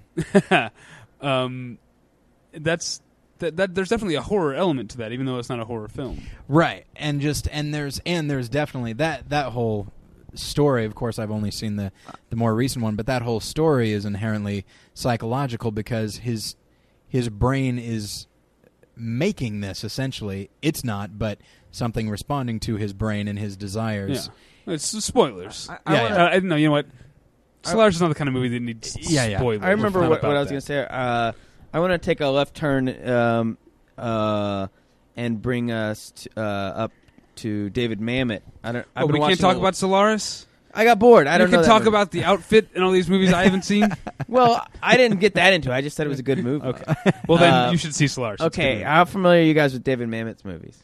He more than I, but definitely. Pretty familiar. I just kind of been watching a whole bunch of them. I watched Homicide. I watched House of Games. I watched Edmund. Oh, okay, yeah. I didn't see that one. You didn't? Yeah, some friends said that they thought it was only so-so. I liked it. I mean, it was certainly not like... it was just a thing. It was like, what? Like, okay, so this is a thing. I guess to watch David Mamet... Oh, and I watched Red Belt, which I thought was awesome. Really? You didn't like it? That was neither. I thought it was so good. Why did you hate it? I think it ended up being my least favorite movie of that year. It was also 2007. Why did you hate it? I don't. I feel like he was playing a prank on me or something, because by the end it's such a conventional story. Like it has such a Hollywood ending. It does. In what way? Well, that he is able to like infiltrate the MMA fight at the end. Not even infiltrate, but just like, I guess on the basis of being a good person, is somehow allowed to go up and fight the guy who. It just didn't make any. It seemed like there was a lot of suspension of disbelief and things that would only happen in a movie. He didn't go in the ring to fight him. He just like, the guy was like, I'm going to fight you now. He was right. The guy was like, you're so going to ruin my career. So I could be a little. He was like, you're going to ruin my career. I'll fight you, and and then he has no choice but to fight him. But he was going to go up and just actually spill the beans about. Yeah. Spoiler alert. But he was going to go and spill the beans about like, look, these guys are using my trick that I teach. Yeah. And it's not what I'm trying to teach. Him getting into that ring in front of all those people with that kind of But he didn't get into the ring. Okay, you know what I'm saying? Him getting him that fighting far into this event could only happen in a movie. Like the way that I would in real life, he would have been stopped 4 steps before. The way that I would describe it because he was so awesome that he stopped them all. But no one could beat him. He's the best. And we actually they've been telling us the whole movie like, he's awesome, but he doesn't use fighting for this reason. And then we actually get to see him stop every single person. The way I describe it, it's very much like Aaron Brockovich. Everyone has gotten the memo that this guy is the main character. So like, hey guys, stop that guy. Oh, I'm sorry, hang on a minute. Don't stop him, he's the main character. We're all just supporting players. Like that, everyone treats him as if they know that, oh, this guy's way more important than I am. So let's just let him through. I didn't think it was. I thought it was played as like, he's respected amongst the community, but he's not like, he doesn't do the things everyone else does. His main goal is just to run a school. He just wants to run a school and teach the teachings. And get credit for that one thing and get glory. Which thing? The thing. He didn't like that people stole from him. He didn't want to get credit for it. He wanted to expose that they were exploiting it.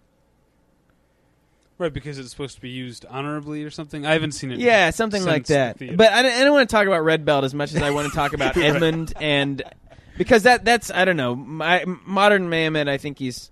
I don't know a lot about David Mamet, but I guess I'm slowly learning it. I think he's trying to do something different nowadays than he was then. Have you seen Spartan? No. It's awesome. Really? I'll check that out. I think I remember seeing Heist in the theater and think it was pretty good. But I like Heist a lot. I want to rewatch that. But Homicide and House of Games.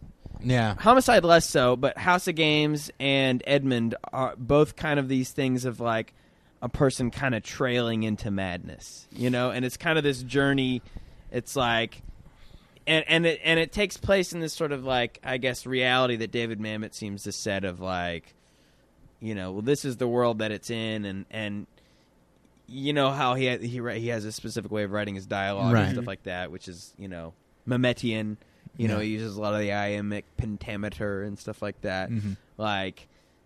It kind of gives it a different feel, like a bit of a dreamy feel. It's like Edmund is, and it's directed by Stuart Gordon. I think if you like David Mamet, I would say definitely watch it. I didn't know that he directed. Yeah, it's weird. It's like, wow, the director of Reanimator did a David Mamet movie, and it's got all his cast of characters in it. Yeah. It's got his wife, and it's got William H. Macy, and I do hear it's because it's basically just it's interesting about this guy who's vaguely sociopathic. He is just walking through life, right, and doing terrible things. He's not walking through. He kind of gets set off. At the beginning, and he's like, "Well, I've had it," and then he kind of goes off into the night, and he's like, "I'm gonna do a thing that I've been wanting to do for a while, and I want to connect with someone." So it's David Mamet's answer to Falling Down.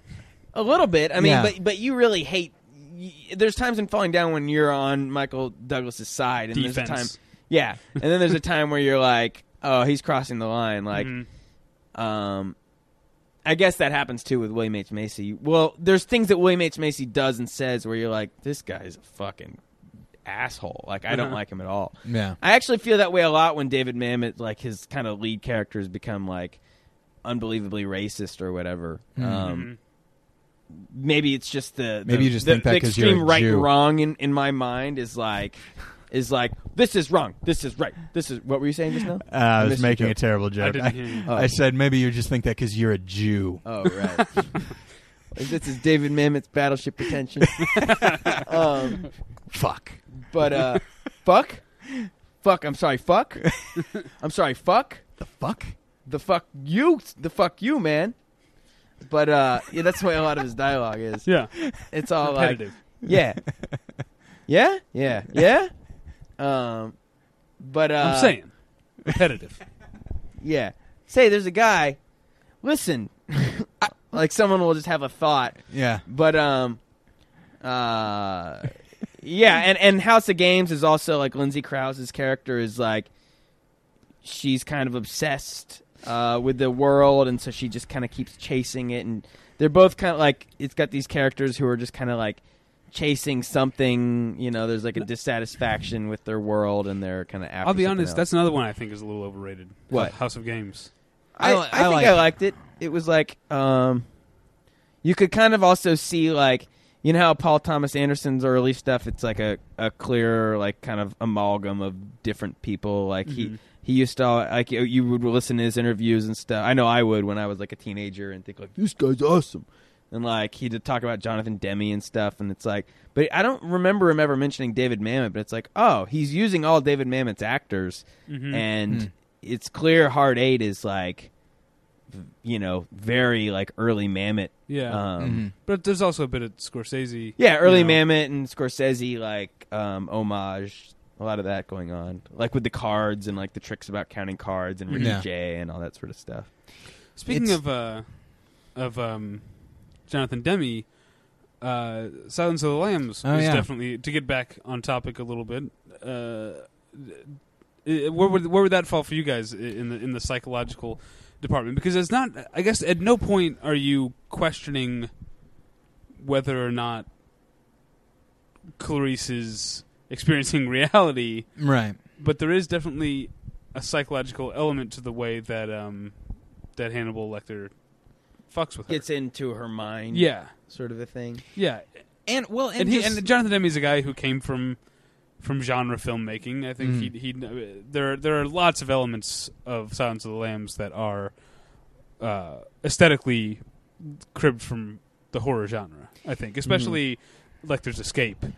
Well, and not only what happens in it, but even the way that it's you know, the locale of where he's being kept and the way that it's photographed and presented is it's almost like he's a Hellraiser or something. Yeah, it's a very gothic kind of thing, and I'm as listeners know, I like Manhunter a great deal more, but it's a very similar kind of thing because the movies. You like Manhunter more than Silence of the Lambs? Yes, I do. But both movies, I don't think of them as like up for comparison, really. Yeah. Other than they both have Hannibal Lecter in them, right? But for me, I think of them as just different movies. You know? Yeah. I mean, I don't want to be like, oh, this one sucks because this one's awesome. They are very different. The style is different. The cast is completely different. But not completely. I'm sorry. Every time I think about Michael Mann, I find myself falling a little more out of love with him. I still love The Insider. Heat. Also 1999, The Insider. No, yes, that's right. No. Heat is. I rewatched it recently. You liked it. I thought you liked it. It's still mostly good. Yeah. But there are just things about it that bother me. I have a rewatch Heat. I think every time I try to watch it, I'm always like, yeah, and there's big chunks that don't stick with me. I don't remember. Yeah, it's very long. You know what I rented? Prince in the City. I plan on watching. You guys seen that? It's Sidney Lumet with Treat Williams. I'm like, you know what? I'm gonna do this. Well, speaking of Michael Mann, rumors abound that Criterion is going to release Thief. Oh, neat. Neat is what I meant to say. And speaking of Jonathan Demme, there's rumors that Criterion is going to be releasing Something Wild, which I would love. I just rewatched that. That is a great movie. I just rewatched that. Did you see a couple weeks ago? The GQ thing this month or last month in GQ, the 20-year retrospective of Goodfellas? Because I heard 20 years. What did they say about it? They interview like 50 people, and then it's just sort of an oral history, like interview, you know, pieces of the interview. Yeah, I saw that posted on someone's Facebook wall, and I was like, ooh, and then my like internet cut out or froze up, and I was like, fuck. I think it's still in stores. It's got Ryan Reynolds on the cover. You should grab it. It's really great. But it's revealed that the main reason Ray Liotta got cast as Henry Hill is because Something Scorsese Wild? had seen him in Something Wild. Yeah, I believe that. Yeah. Yeah, he's so good in it. He He really is just lights great. up the movie. Have you seen Something Wild? No. I should lend it to you when I lend you video. It's a real drug. good Ray Liotta. Need a Ray Liotta fix. That's right. Yeah, you told me Then all you would about go it. on And to I make a remember lot of being bad choices, Was it movie-wise. Ray Liotta? Yeah. You didn't like No Escape? I did like it when I was younger, but then I tried to rewatch it about a year ago, and I got really? bored. Yeah, I wouldn't. I don't know that. I was working a shift at Cinephile, and I put on Turbulence, and I never saw that. for fun, and I was like, and there was just something that like made no sense to me at all, and I started complaining about it, and then someone quickly reminded me that it's not regarded as a good movie. I was like, why is he doing that when we're supposed to be? Oh, it's a bad movie. Yeah. Got it. Right. Never mind. To go back a little bit to like Silence of the Lambs and Manhunter is I will compare them in the sense that, of course, they're both based on Thomas Harris. I Is think it Thomas so. Harris? Something like that. Some boring. Exactly. Not a memorable name. But, and of course, yeah, you're right. Clarice always has a firm handle on reality. But the idea of those movies is that the main characters have to delve into the mentality of somebody that has done this. Now, of course, Will Graham, William Peterson's character, that's the nature of what his character does, is he gets inside their heads. But the whole thing is all about changing your own perspective to that of somebody who does not have the morals you do, or maybe even doesn't have morals at all, like literal psychopaths, and what that might be like. And I think that's what the psychological horror part is literally looking at Jamie Gum, played wonderfully by Ted Levine, and just seeing that, yeah, he wants to be a woman, and he wants to make himself a woman's skin suit. And there's nothing in him that is saying, hey, maybe I won't do that. Maybe that's, I don't think this is right. Just that literal, because, hey, who doesn't want a woman's skin suit? But all of us, the three of us, hopefully, have at some point said, no, thank you. I don't think that's the right thing to do. Right. I'll just buy it off of eBay. I won't get my own. And so. Silence of the Lambs was 1991. Yes. I think so, yeah. And then if you look at thrillers from then, before Silence of the Lambs, and around the period, there was a big series of, person coming into your life and weaseling their way in, and I Can't Trust Them movies, like Single White Female, Hand That Rocks the Cradle, Hand That Rocks the Cradle, Pacific Heights, The Sitter, Unlawful Entry. What was it called? The Babysitter? The Temp. The Babysitter, I didn't see that one. But Isn't that one of them? Sleeping with the Enemy? Sleeping with the Enemy. Hey, did I make up that movie? What? The Babysitter? I think that's a different horror movie. Oh, okay. I know about the sequel, The The Crush. Babysitter's Club. The Crush. Maybe, you know what? The Crush is the one I'm thinking of. Yeah. Which is the one with Carrie Elwes? That's The Crush. The Crush, okay. Fear. Fear was a few years afterwards. Right. I just wanted to keep naming and then, so there were all those movies that were very trendy. Yeah. And I think I really liked Hand That Rocks the Cradle when I was like 9. But then after Silence of the Lambs, there was a slew of I'm a crazy killer. I'm a crazy killer movies. Right. Like Copycat, The Bone Collector. The Bone Collector. That was a number of years Bone later, Collector but yeah. came after 7, but 7 was even spillage from Silence of the Lambs, Yeah. I would say. Even though I think true. 7's great. But Me too. like and Just Cause. You remember the trailer for that with Ed Harris? Seek and you shall find. I never saw it. I always thought the movie was called Just Cuz. Just Cause. Just Cause. Then you realize there was no apostrophe. Yeah. Right. But like I remember There just is thinking no like apostrophe. I there's learned a- that from The Matrix. it's always like there's a killer on the loose. And only a killer can tell the cop how to find the killer. Yeah. And it's I know how he thinks, but you want to get into his mind, you got to let me get into your mind first. That's basically what voice is that? That's your voice. Oh, The one okay. I've been doing the whole Right. time. It's me doing impression of Jimmy J.J. Walker.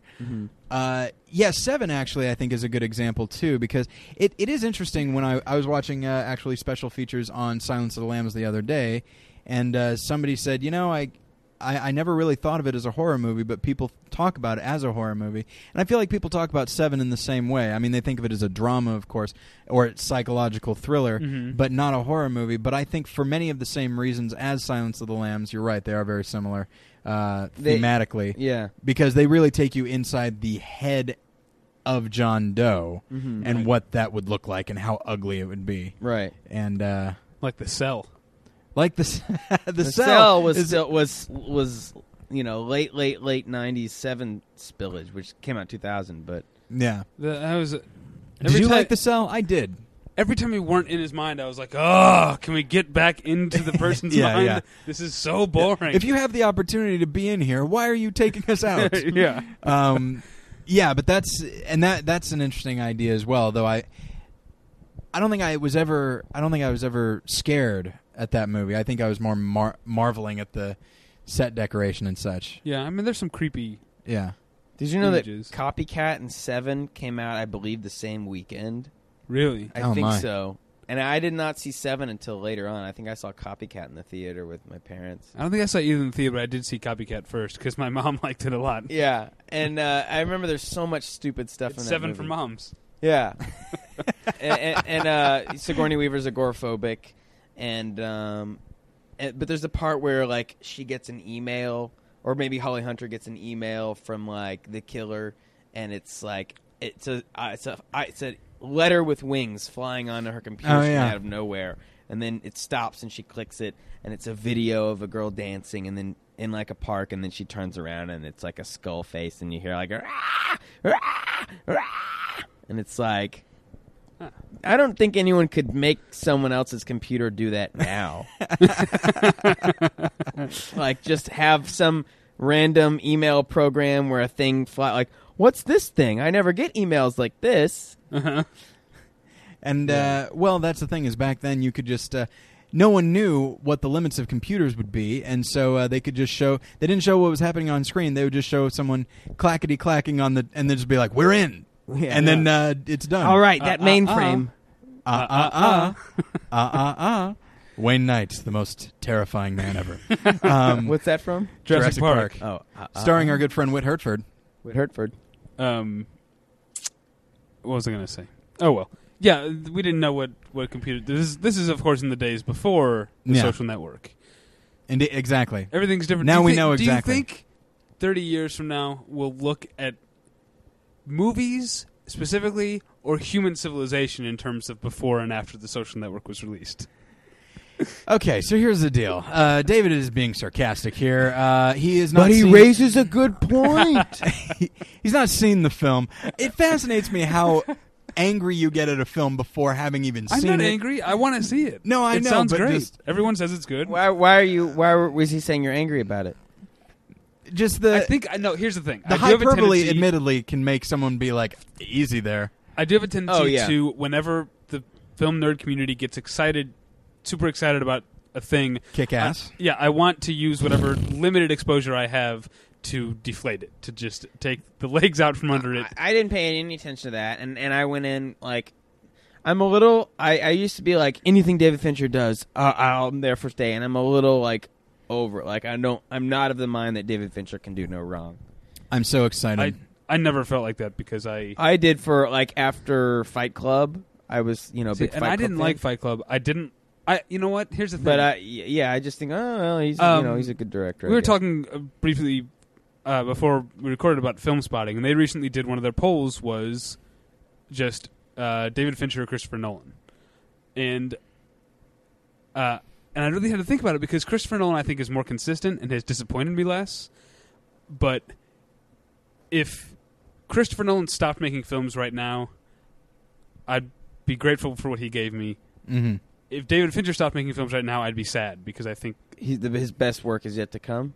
And because as much as I don't like things like Fight Club in the Game and Alien 3 and Panic Room, he made Zodiac, which is one of the best films of the decade, not only one of the best films of 2007. It's a really unique, different type of movie. And I want to see Benjamin what Button else. is. I didn't really even see do that. without Benjamin Button. I didn't even see that. And Christopher Nolan, I don't. However, I felt about Inception. I love The Dark Knight. I don't dislike him. That was. I like Memento. I like his Insomnia. You don't like The Prestige, but I like it a lot. I don't love The Prestige. Okay. But yeah, I don't hate it the way I hated Inception. But Zodiac, it's odd that you bring up Zodiac. Look at me getting back into the topic. I'm so excited. But Zodiac, I think, because I remember I saw... It's another one that you could say is psychological. Very much he so. becomes obsessed with the thing. And I'm reminded of... we did. You talked about one of our topics for a Halloween episode was supernatural horror versus natural horror. Right. And often serial killer movies are horror movies, even though there's nothing supernatural about them. Yeah, the Blockbuster that I worked at, we carried a movie called The Boston Strangler, featuring a really good performance by Tony Curtis. Tony Curtis. Love that movie. And Richard Fleischer directed that movie, and he actually makes a lot. He's you could put him under someone who'd make a lot of good psychological thrillers. And that's the thing is the second part of I think Boston Strangler kind of fizzles out a little bit, but the first half of it is amazing. I think Zodiac I think owes a lot to it because it's just as much about. Well, I mean, we see a lot of the killer. We don't see much of the killer in Zodiac. We see mostly the investigation, a lot of but we see both in the Boston Strangler. But it was in the horror section. I remember just being like, shouldn't this be more in the drama section? But then you watch it and you realize we were talking about the paranoia that characters feel. You watch Zodiac, you watch the Boston Strangler, and then you realize the paranoia that you feel, like as you go walking to the. I believe you had a story about seeing Zodiac, right, in the theater, and in which you stayed till the end of the credits, just you and another guy who was like a row behind you, like almost right behind you, and you said you actually felt like, just instinctively because that's the mindset that Zodiac put you in. You felt very untrusting, suspicious. And when when you right? watch, I don't want to get this into semantics, but would I be suspicious? I'm suspicious of him, but it's because he's suspicious. What is someone seemed suspicious to you, or you were suspicious of someone? There are two different uses of the word, but they're both legitimate. Yeah, you are suspicious of someone, and he is suspicious to me. Yeah, he seems suspicious to me.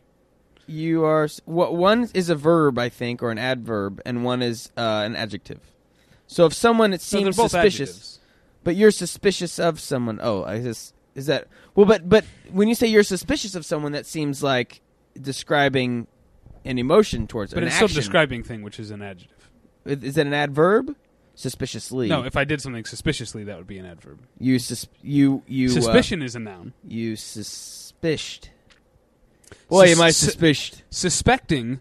Yeah, suspecting is a verb, but if you use it as a noun, like I'm doing some suspecting, that's a gerund. A gerund? Gerund. Oh, I don't know that word. Gerund. An ing word when used as a noun. So wait, are you saying though after you saw it, you were suspicious of someone in the theater? There's only me and another guy, and I was suspicious. So you suspected him of something. I suspected him. I was doing some suspecting, which is a gerund. You felt he was suspect to being criminal. Yes. Which is also being criminal. I'm using that as an adjective, even though criminal could also be a noun. There you go. So I think language, don't we love it? Arrived at a natural end to this episode. You know, here's the thing. While you guys were jerking each other off just now, I realized we haven't brought up Hitchcock at all. Yeah, I thought about him. An hour and I thought about it. I didn't bring him up. Okay. Because he doesn't have. The only movie I could think of that. He's got one called Suspicion. The only movie I could think of that's like. Oh, never mind. I guess I'm eating my foot because now that I said that, I thought of like 10 other things in this movie. I was gonna say I don't think of a lot of movies where it's like, is it all in their mind or whatever? But I believe, is it Notorious or Suspicion, the one where the wife thinks that Cary Grant is a killer? Suspicion. That's Suspicion? Yeah. So yeah, I guess that's one of the ones that's like psychological because it's like you never know who you never know if it's in her mind or if she, But Rear Window is kind of the same thing. Yeah. Where if you just trying watch to prove things, someone.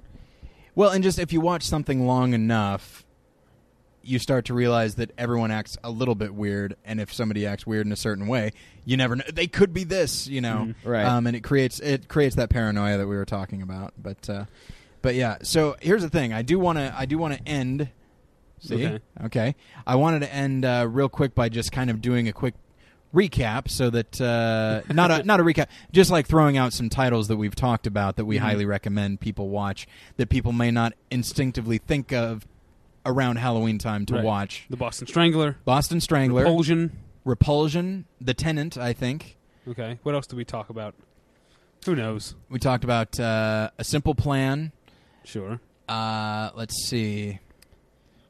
I would say it's not psychological thriller, but it's a great great, movie to watch around this time. Legend of Hell House. The Legend of Hell House. All right.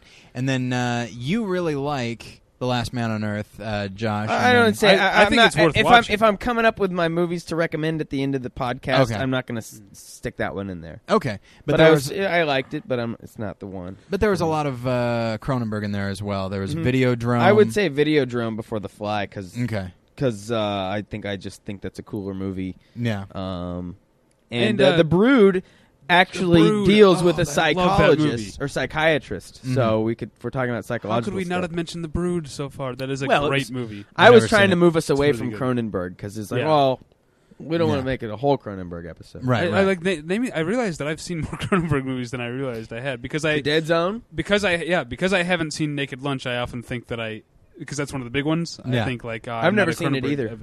But I've never seen Fast Company either. Yeah, no. Rabbit is another good one. Oh yeah, that's right. Shivers is sort of like a sexual zombie movie where everyone turns into a sexual zombie. Yeah, Shivers is an odd little piece of cinema where alien-type things that look like phalluses make their way into a person's mouth, and then they are obsessed with having sex. Uh-huh. Very strange. Cool. Very strange. So, Manhunter. Not Red Dragon. Not Red Dragon, yeah. I would say Speaking go of rent Just Cause.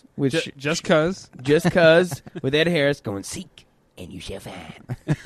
And also Instinct. You never had to control your own thoughts, you had it.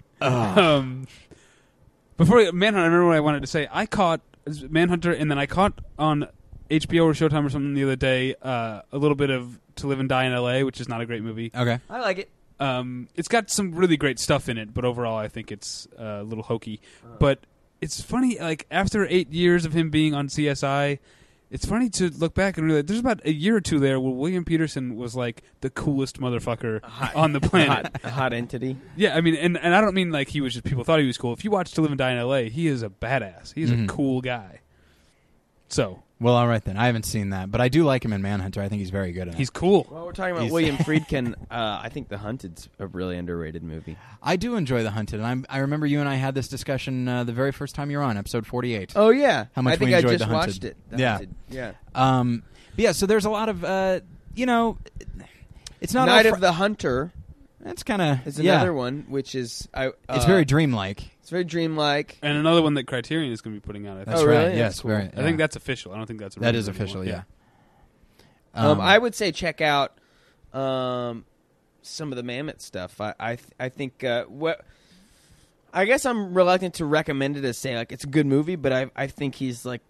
I don't know... Without knowing a lot about him, I think he's, like, important. Well, if you want to know about him, you could go back to our archives and look at episode 160. I want to say 160, yes. Wow, you remember you had a big Mammoth episode? Well, every 10 episodes we profile someone. Yeah. And we did about 2.5 hours on Mammoth. Yeah. Really? Yeah. We had a lot to say. I'm a big fan of him, but also, what about his movies that are more like studio movies, like The Edge and stuff like that? I think we devoted a lot of time to The Edge. A surprising amount, yes. I like that movie. I do too. A lot. Except the dedication to Bart the Bear at the end.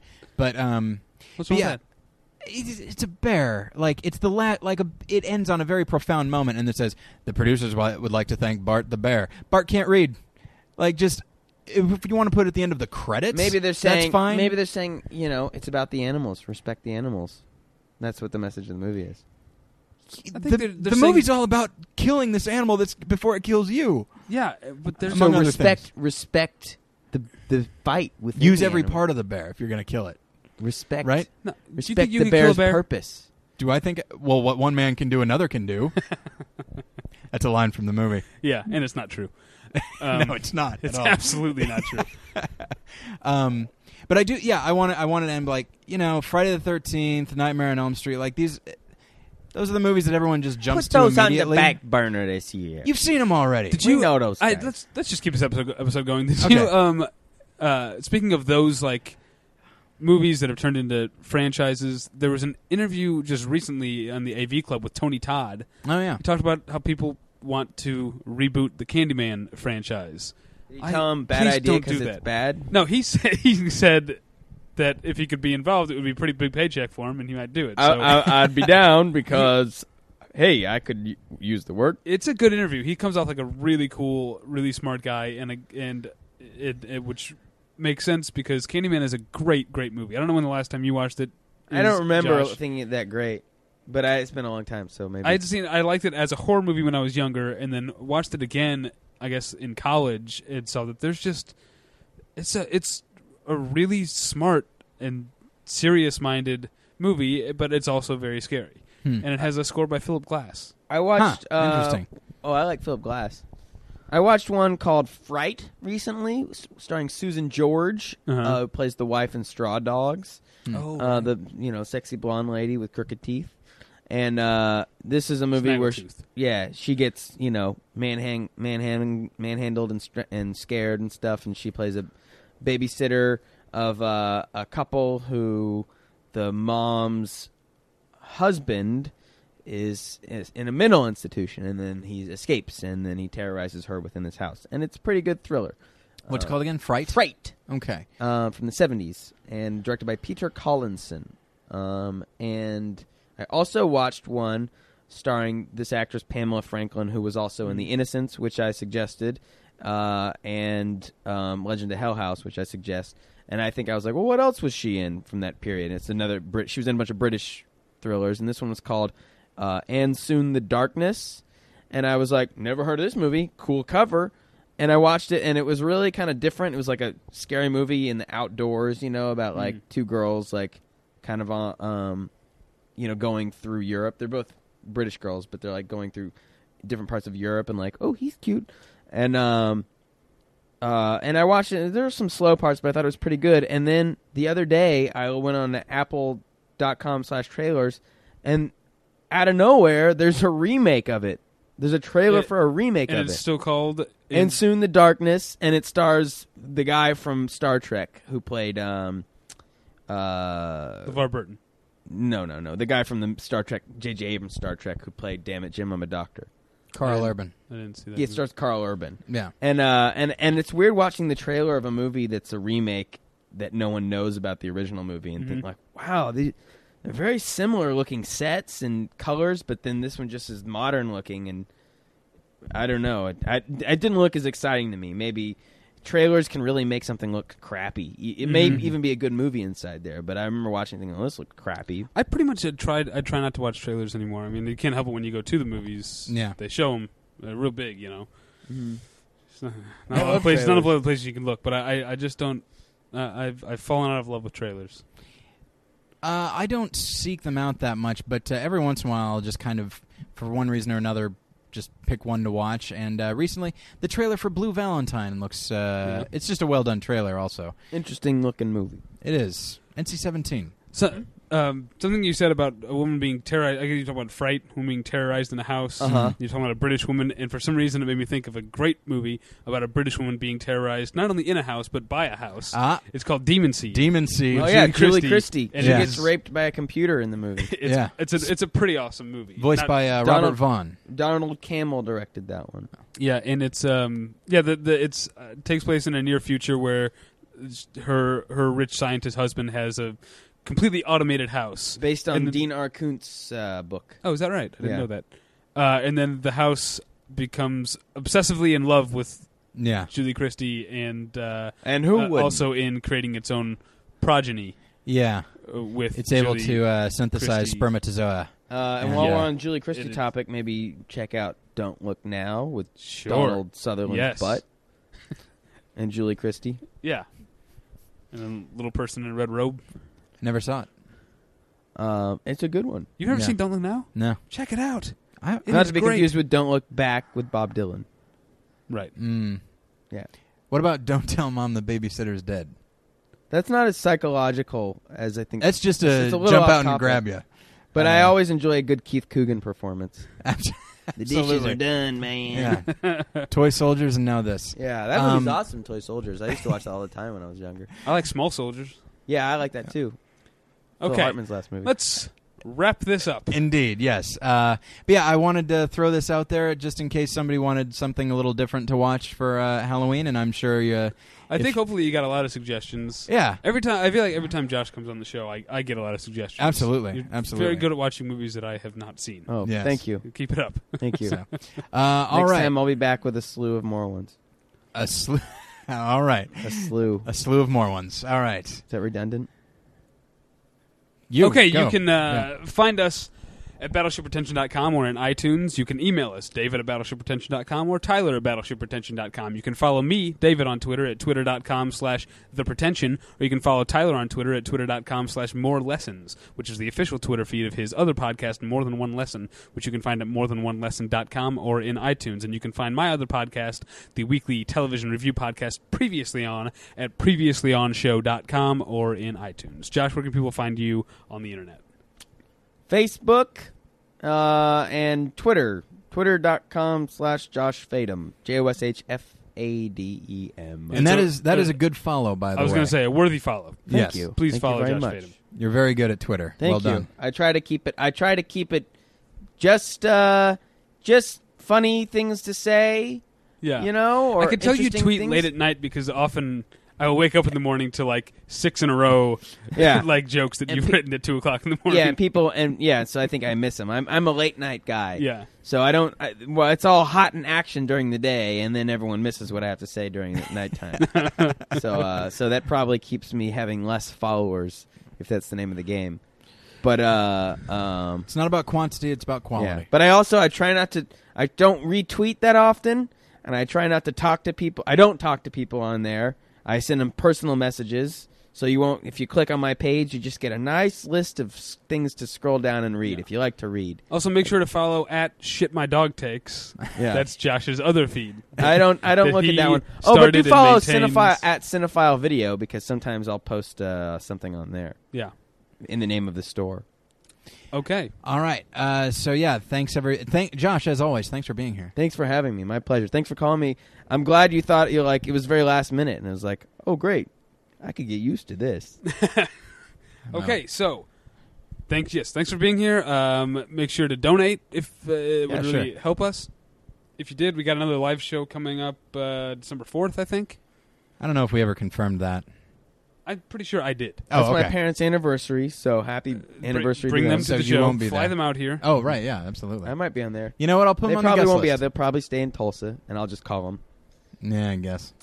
Hey, if you don't have that show filled up December 4th and you needed a guy to drop in, Sure. call someone else. We'll, Just kidding. Call me. we'll definitely consider it.